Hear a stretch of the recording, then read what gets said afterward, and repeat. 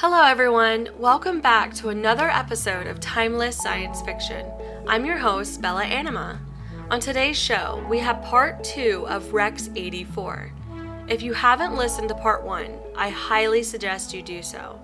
We last left Reggie after his entire world came crashing down around him. His wife arrested, he himself being taken into custody, then tragically having to watch his wife's death, and having no other option but to join the rebellion. In short, Reggie has been through the ringer. But of course, after going back for his cat Pixie, he was ready for whatever came next.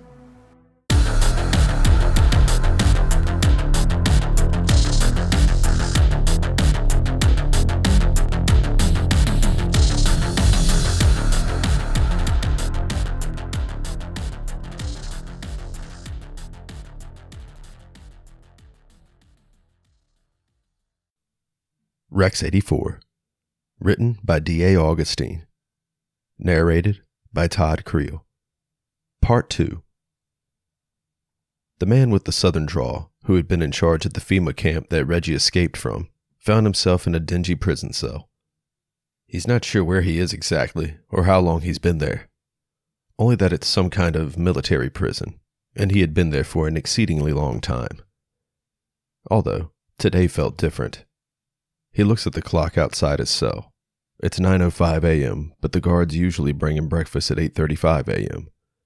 Suddenly, 2 soldiers in strange black uniforms rush into his cell and grab him. "You're coming with us," they yell as they rip him out of his cell.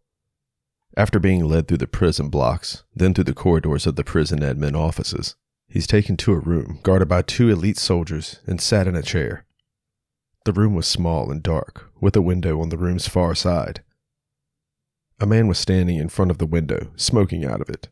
The smoking man was wearing a general's uniform. However, the room was too dark for the man in the chair to make out the smoking man's rank.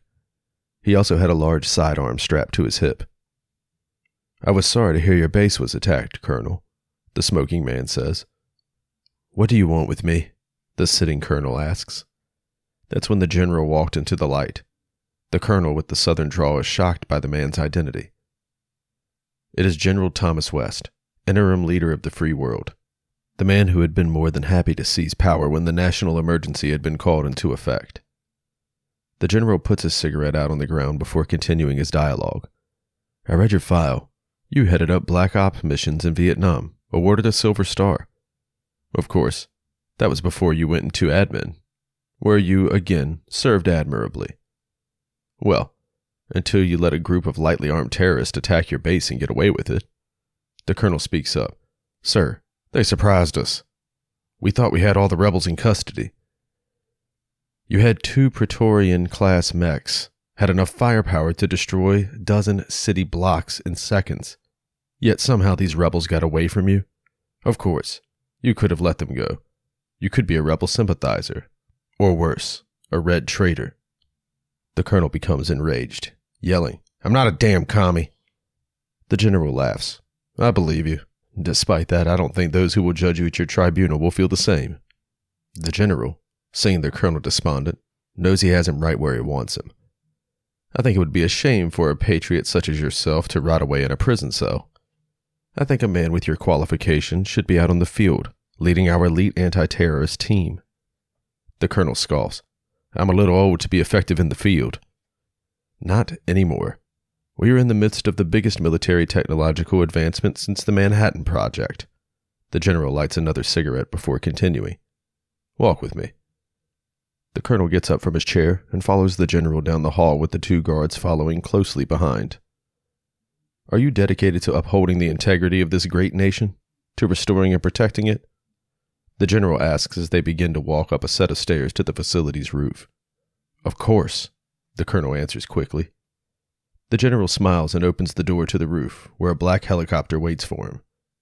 "Good," the general says as he walks toward the black chopper. The colonel tries to follow, but one of the guards grabs his shoulder as if to say, "Stay here." The general hops in the helicopter, and as it begins to ascend, he looks back at the colonel. "Godspeed," he says as the chopper raises into the air. Then The guard to the colonel's right sticks a syringe into the colonel's neck, causing him to pass out. Elsewhere, in an abandoned warehouse outside Chicago, Reggie waits for the other freedom fighters to arrive for a clandestine conference. It has been 8 months since he lost Monet. He has tried distracting himself by giving his all to the fight against the new tyrannical rulers of America. Despite that, every morning he wakes up to the gut-wrenching pain of Monet's death. If he slows down and takes a moment for reflection, the pain becomes almost unbearable. Which is what's happening now. He's sitting on a box of supplies and reading Animal Farm. As he reads sentence after sentence, he lets his thoughts drift away from the story back to Monet. He's snapped out of it by Scott tapping him on the shoulder. "Come on, it's time." Then Scott and Reggie head into the warehouse's main area, where a few hundred other freedom-fighting men and women are sitting on metal chairs, facing an empty makeshift stage with a large screen behind it, displaying the group's signature Bleeding Fist logo. They find the last few remaining empty seats where they sit and wait. Finally, the leader of the new Continental Army appears, Grant Lattimore, an older blonde-haired man wearing a red beret and a long tan coat. He had been a former Ivy League football star before having a successful law career. Yet, he gave it all up for a syndicated radio show where he discussed conspiracy theories. It was he who had called for the revolution after the activation of the Rex program. "Welcome, my fellow freedom-loving crusaders," the man shouts. The room erupts in cheers. "We have liberated over 80 FEMA prison camps, destroyed multiple military convoys, and grew our freedom-fighting force to 100,000 nationwide." Again, the room goes wild. Our cause and our success have made the true patriots in our military take notice. Last week, I was contacted through sources by a general in the Air Force. He told me he was as sick of this tyranny as we are. He then pledged the squadrons in his command to us for air support. After a thunderous round of applause, he continues, "We have also had more weapons and troops sent to us from freedom-loving entities from Japan, Europe, and Russia. Ladies and gentlemen, the time is now. It's time for us to cut the head off the snake and commence our attack on Washington, D.C. The room falls silent. Direct your attention to the screen as we go over Operation Liberty Bell. The colonel begins to wake. He feels the cold steel of the table he's strapped on. He feels his eyes are open, yet he can't see. "Hello?" the colonel yells out. "He's awake. Go get the general," the colonel hears someone say. A few moments later, the colonel hears the general's words. "Can you hear me, Colonel?" General West asks. I can't see," the panicking colonel tells him. "Are his systems on?" the general asks someone. "They should be coming online now, sir." Finally, the colonel's vision comes back, and what he sees shocks him. The colonel looks down to find his once middle-aged body had been replaced with the physique of a bodybuilder. He was then horrified to discover his hands and forearms had been removed and replaced with black metal forearms and hands. "What have you done to me?" he asks. "I've turned you into a weapon for democracy." The general holds a small mirror up to the colonel's face. The colonel's eyes had been removed, replaced by a red bar of light. "Oh my God," the colonel cries. "What have I become?" The general instantly rebukes him. "You were a failed base commander about to be executed by a military tribunal. Now, you're about to lead the most elite fighting force the world has ever seen. Patriot Squad, a group of cybernetically enhanced super soldiers. Your bones have been removed and replaced with a proprietary lightweight metal.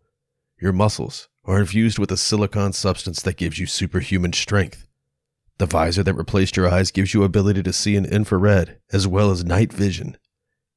However, most importantly of all, you now have a supercomputer processor implanted in your head, working in tandem with your brain.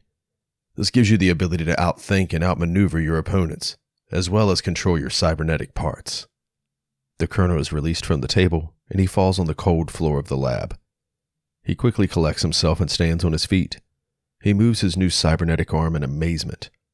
He swings his arm around and smashes the metal table he was just strapped to. The table crumples around his arm like a soda can. The general claps. "Nicely done." Then barks orders to the scientist. Get him dressed and bring him upstairs." Later on, the now-dressed colonel is led through the facility's halls into the general's office. The general is sitting at his desk with a wall of TV monitors to his back. The monitors are turned on all the new state propaganda channels. "Have a seat, Colonel. What if I told you that this time next month, the entire rebellion would be wiped out and the entire nation would be ready to knock down Moscow's door?" "I'd want to know how you were able to do that," the colonel asks. The general grins. "Every battle is won before it is fought. That is as true today as it was in Sun Tzu's day. I've had moles in the rebellion for months now. I've waited for the right time to strike. That time is coming in 2 weeks. That's when the rebellion will launch their offensive attack they call Operation Liberty Bell. The actual attack is supposed to commence on the 28th, but it actually starts right now. As we speak, they are having all their troops meet in Clovis, Virginia. From all over the country, they are having them drive their personal cars, as to not draw suspicion by driving trucks and personnel carriers. After all of their troops arrive, that's when they will go forward with the next part of their plan. The night before the attack, they will have violent riots in all the major cities, as well as armed assaults on Philadelphia and Boston to throw us off track. The next day, they plan on marching up I-95 to Washington with air support from what they think is a rogue Air Force squadron. After forcing their way into the Capitol, they will kill me, rescue the president, and use of our AI network to get their message out. That's what they think will happen. In reality, our mechs will wipe them out in front of state TV cameras. You will lead Patriot Squad into the battle to show off our capabilities in front of the media and strike fear into the hearts of the world. Do you understand me, soldier?" "Yes, sir." The colonel complies. It's the morning of the attack, and Reggie feels sick to his stomach. He's never been this nervous before any of the previous attacks. He's helping hand out brand new AK-47s out of a crate in an old barn. The barn is just one of the many rebel meetup spots in Clovis, Virginia. Today feels different, historic, and more dangerous than anything he had done so far. Though, what makes Reggie nervous is failure. That if they fail, there will be nothing left to stop the new tyrannical state. "Hey, Reg, over here," he hears someone saying behind him. He turns around and sees a man with a video cam over his shoulder. "Hey, man, I'm making a documentary on the movement. I heard your story and was wondering if you would say a few words." "I don't know," Reggie said nervously. "Come on, the people need to know the truth," the man pleads. "Okay, yeah," Reggie says confidently. "I was part of the system, I guess you could say. I was a federal tax lawyer. It wasn't what I had dreamed of coming out of college. It was a thankless job, long hours, and subpar pay.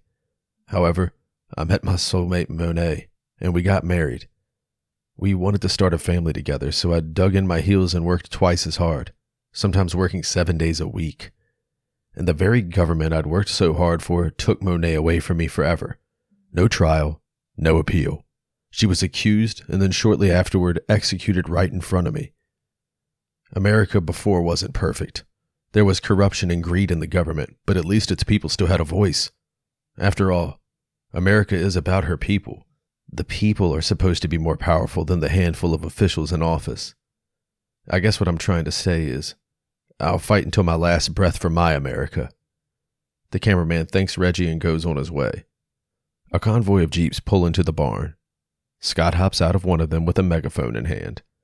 "All right, everybody, it's go time," he yells. Reggie takes an assault rifle out of the crate and goes to get in one of the jeeps, but Scott calls out to him over the megaphone. "Hey, Reggie, wait up a sec." Scott jogs over to Reggie and holds the megaphone away from his face before whispering, "Wait here." After all the jeeps are loaded up, they drive out of the barn and onto the dirt road, leaving just Scott and Reggie. Once the jeeps are out of sight, Scott looks at Reggie and says, "All right, come this way." The two walk out of the barn into a small pasture. Suddenly, a Chinook helicopter appears in sight and lands on the pasture. "What's going on, Scott?" Reggie asks. Scott tosses Reggie a black Walkman with a pair of headphones attached, and the two board the helicopter. Inside the chopper, a dozen or so rebel commandos sit. In the middle of the cargo area sits a large wooden box. Scott takes Reggie's AK-47 and hands him an odd-looking rifle. That's a prototype out of Europe, Scott says. They call it the P90. Scott points at the Walkman he had given Reggie. That will tell you all you need to know. Reggie takes his seat, puts the headphones on, and presses play on the device. Hello, Reggie. People call me Dulles. I'm the money behind the NCA. You don't know me, but, I know you. Well, know of you. Your wife Monet spoke very highly of you. She always talked about recruiting you into the movement. Unfortunately, she was too busy fighting on the front to make that happen. Anyway, probably wondering what's going on. Why you aren't fighting with the others. I promise you, what you're about to do is far more important. You see, modern wars are rarely won on the physical battlefield anymore. They're won with intel, influence, and money. A shit ton of money. Now listen, I have the money and the influence. However, General West's government is about to have the Death Star of intel gathering. Right now, as we speak, CIA-employed engineers are putting the finishing touches on their state-of-the-art mainframe computer that they plan on using to keep tabs on every single American. They'll send out mandatory auditors door-to-door across the country, asking questions ranging from favorite songs on the radio to views on foreign policy. And then all this data will be entered into the mainframe. Then, this mainframe will start making predictions. It'll tell them which citizens are most likely to be radicalized into freedom fighting, and this will inevitably lead them to be able to snuff us out. But that isn't all they'll use it for. It'll also tell them what pro-government ads to run on TV to boost support for the phony regime, where more FEMA thugs need to be stationed, to what resources they can nationalize without a fuss. They'll use it as a guiding tool to reopen and reshape America in their image. Now, this monstrosity is located in a top secret facility underneath the Lincoln Memorial, and they call this place Site V. It will be heavily guarded by FEMA troopers. The only way in is through the bay doors located underneath the reflecting pool. I was, at great cost, able to get the transmitter code for the doors. The Chinook you're in will be identified as friendly to all government forces, and the doors will be opened for you, after entering the code, of course. You and the other commandos will enter the base and plant a EMP bomb inside. Once unleashed, the mainframe will be destroyed, thus ensuring none of us are exposed, and General West's administration can't use the program to mold America. Good luck, Reggie. You're going to need it. And, be careful with that EMP. It was expensive. Dulles out. The device will self-detonate in 5, 4, 3, 2, 1. Back in Chicago, the warehouse that the rebels had met in 2 weeks prior is under siege. The colonel leads Patriot Squad into battle with his new cyborg body. He's both surprised and slightly horrified with the squad's ability to rip through the rebel fighters with ease. Only a few minutes after dropping in, the cybernetic hybrids had burst into the structure and killed all the rebels inside, before capturing the rebel figurehead, Grant Lattimore. They bind his hands and take him to the warehouse roof, where a squadron of Apache helicopters swarm above in the rainy sky. A black chopper emerges from the skyline and lands on the roof. The vehicle's side door swings open, and General West jumps out. He applauds the squad for their brutal effectiveness before praising the colonel directly. "I knew you were the right man for the job." The colonel nods in approval. General West walks over to Lattimore and rips his red beret off his head, tossing it off the roof. "Any last words?" the general tauntingly asks, as he unholsters his Desert Eagle and sticks the barrel on Lattimore's forehead. "Yeah," Lattimore replies. Sic semper tyrannis. The general smirks before holstering his gun. But before Lattimore could breathe a sigh of relief, the general twirls his fingers in the air and 4 of the cyborgs grab the rebel leader, each grabbing a different appendage. The man screams in pain as they pull him apart. Eventually, the man's entrails spill off the roof. The colonel tries to justify the insane brutality the general had just shown his unarmed prisoner. Unfortunately, he couldn't shake the deep unsettling feeling he had. The general lit another cigarette before addressing the cyborgs again. Nice work, gentlemen, but now we have bigger fish to fry. With this said, the Patriot squad follows him onto the dark helicopter. Shortly after takeoff, the general picks up a radio and makes a call. Shadow 1, this is Peacock. Mother Goose has been taken out. Proceed with your objective. Scott, who is seated next to Reggie, taps his earpiece and quietly whispers, Yes, sir. Shadow 1 out. This is the emergency broadcast system. This is not a test. Repeat, this is not a test. Citizens are advised to take the following steps. Stay alert to news media events or local emergency alert notifications. We interrupt this broadcast to inform you of breaking news. Hello, I'm Jessica Johnson, reporting for the Stars and Stripes News Network. The nation was rocked today by mass riots in most major American cities. General West ordered the military to crack down on the rebel rioters. Just before the riots, the NSA stopped 2 terror attacks planned by the terrorist group NCA, or New Continental Army. The failed attacks were planned on Boston and Philadelphia.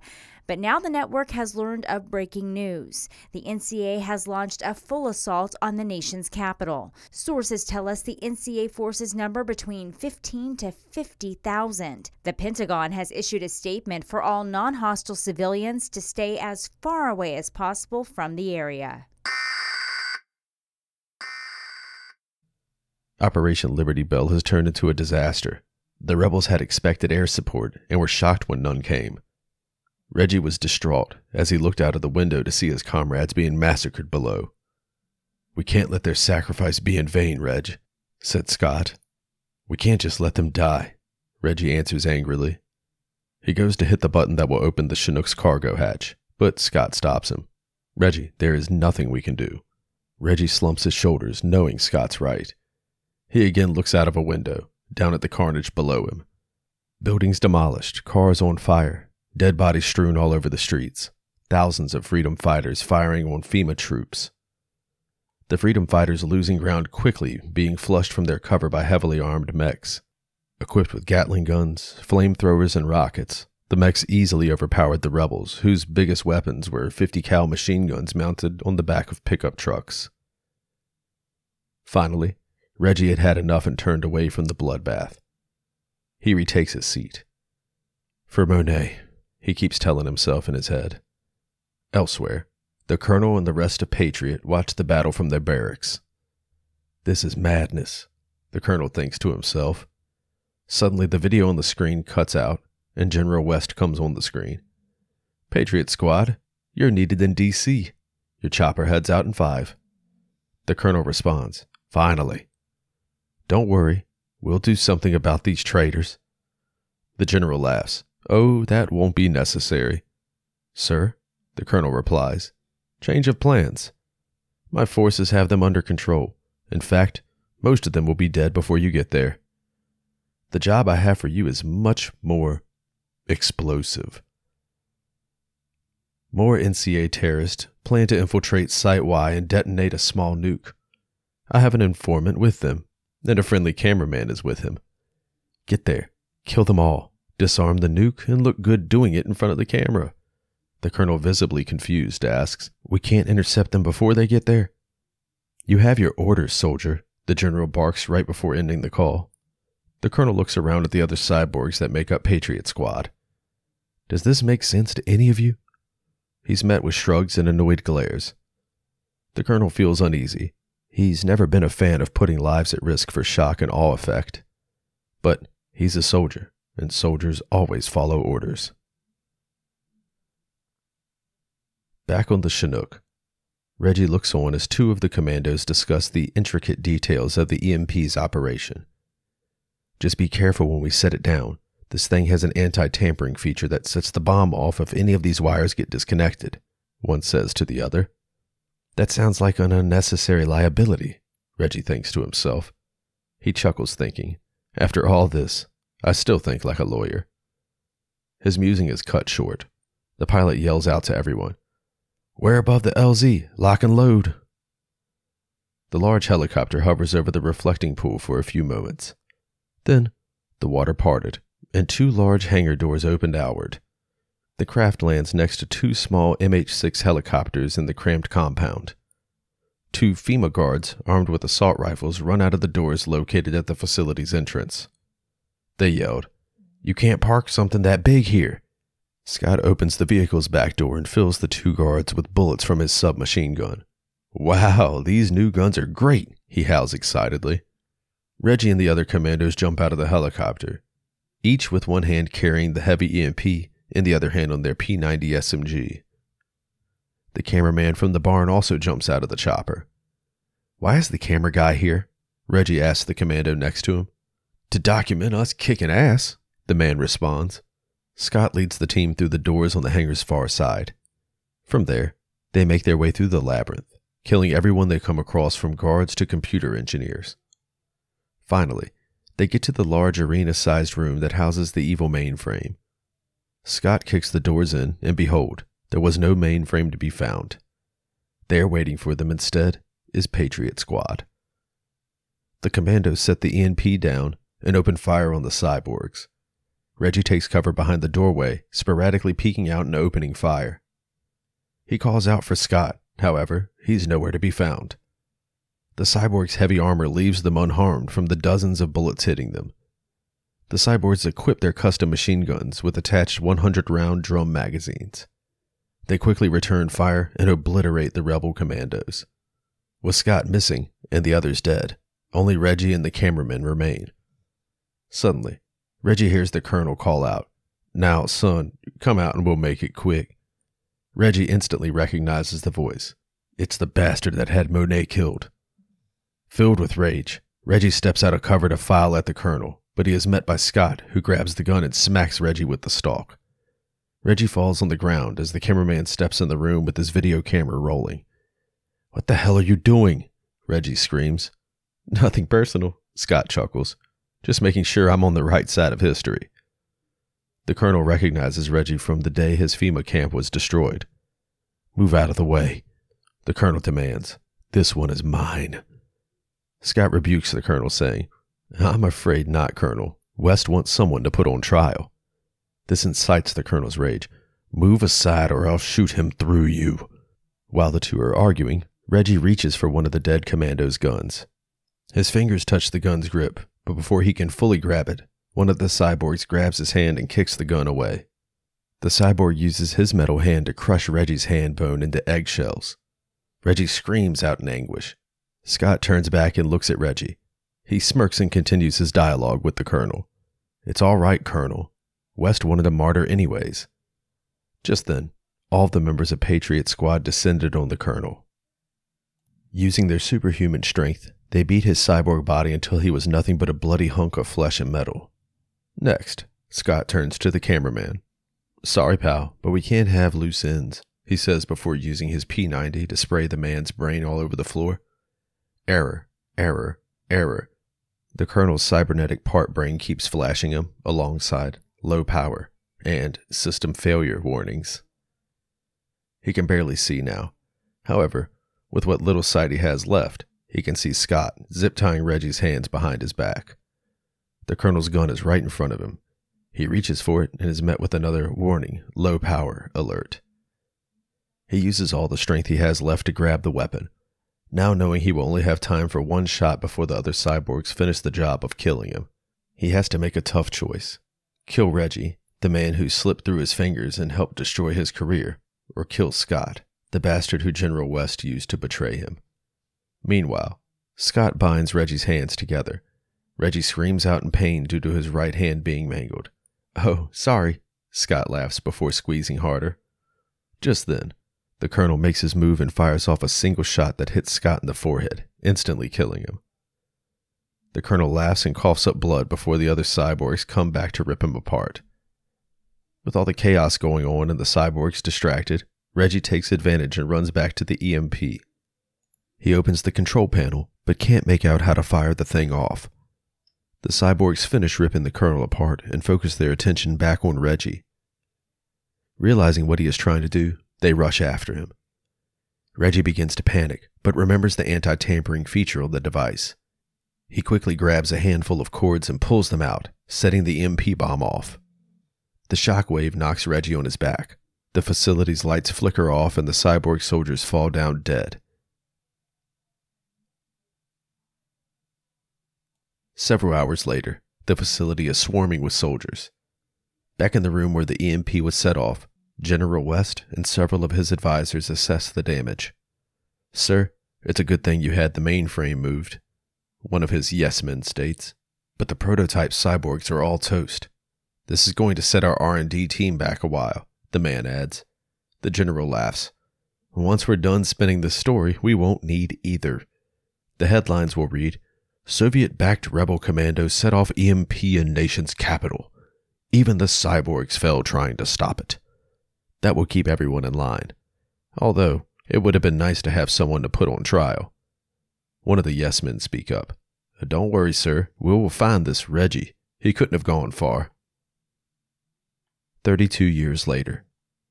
In a corporate megacity on the east coast of the former United States, thousands of citizens are huddled in a massive baseball stadium. Hundreds of public peace soldiers guard the facility's exits. Reverends from the state church speak, and they say prayers for the gathered masses before the main event. Then, on the stadium's gigantic screen, a government spokeswoman gives a speech via video call. "Today, we celebrate the founding of the Holy American Republic. On this day, 25 years ago, our great general led the formation of this great redeemed nation." Two teenagers, one male, the other female, stand together in the back. They look at one another as the woman continues to speak in the background. "You want to get out of here?" the girl says to the boy. "I'd love to stop listening to this shit, but the soldiers have this place locked down." The girl smiles. "I know a way." The two teens disappeared from the crowd and headed to the restroom. "Here," the girl says, pointing to the restroom's window. The two opened the window and climbed through to the street. "There. That wasn't so bad, was it?" But just then, a soldier called out, "Stop right there." The terrified teens turn around to find half-dozen soldiers with assault rifles trained on them. "Take me, but let her go," the boy shouts as the soldiers draw nearer. "This was all my idea," he continues to plea. When the soldiers finally reach them, one used the stock of his gun to hit the boy in his stomach, causing him to fall on his knees. "You know the rules. Patriotic events are mandatory," the soldier obviously in charge, who had told them to halt, said. He then brushed the girl's brunette hair back behind her ear. "On the other hand, maybe we can work something out," he adds with a grin. "Don't touch her," the boy screams out before getting hit with the gun stock again, this time on the right side of his head. The blow leaves him bloody and delirious. The soldier goes back to touching the teen girl. Then, out of nowhere, a green light beam shot out of the dark alley. The soldier holding the teen girl turns around to see what's going on. The beam hits him in the head, causing it to explode like a watermelon getting hit by a sledgehammer. The blood and brain matter splatters on the girl and she screams as the remaining soldiers prepare to open fire on the alley. The soldiers were so distracted they didn't even notice the black-cloaked assassins sneaking up behind them. The assassins wore plain white masquerade masks over their faces. They were armed with silenced machine guns and black serrated combat knives. Their numbers double that of the soldiers.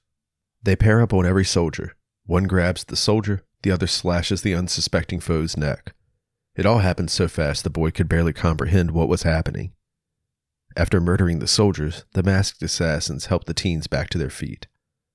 And then, a man walks out of the dark alley.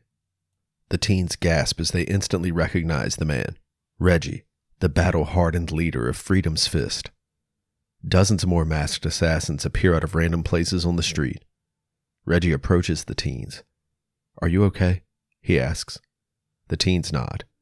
Reggie hands them a wad of NAU currency. Get as far away from here as you can, he says before sending the grateful teens on their way.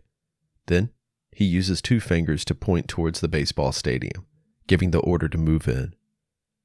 As his masked comrades advance, he looks down at his fist and softly utters, "For you, Monet." End of Rex 84.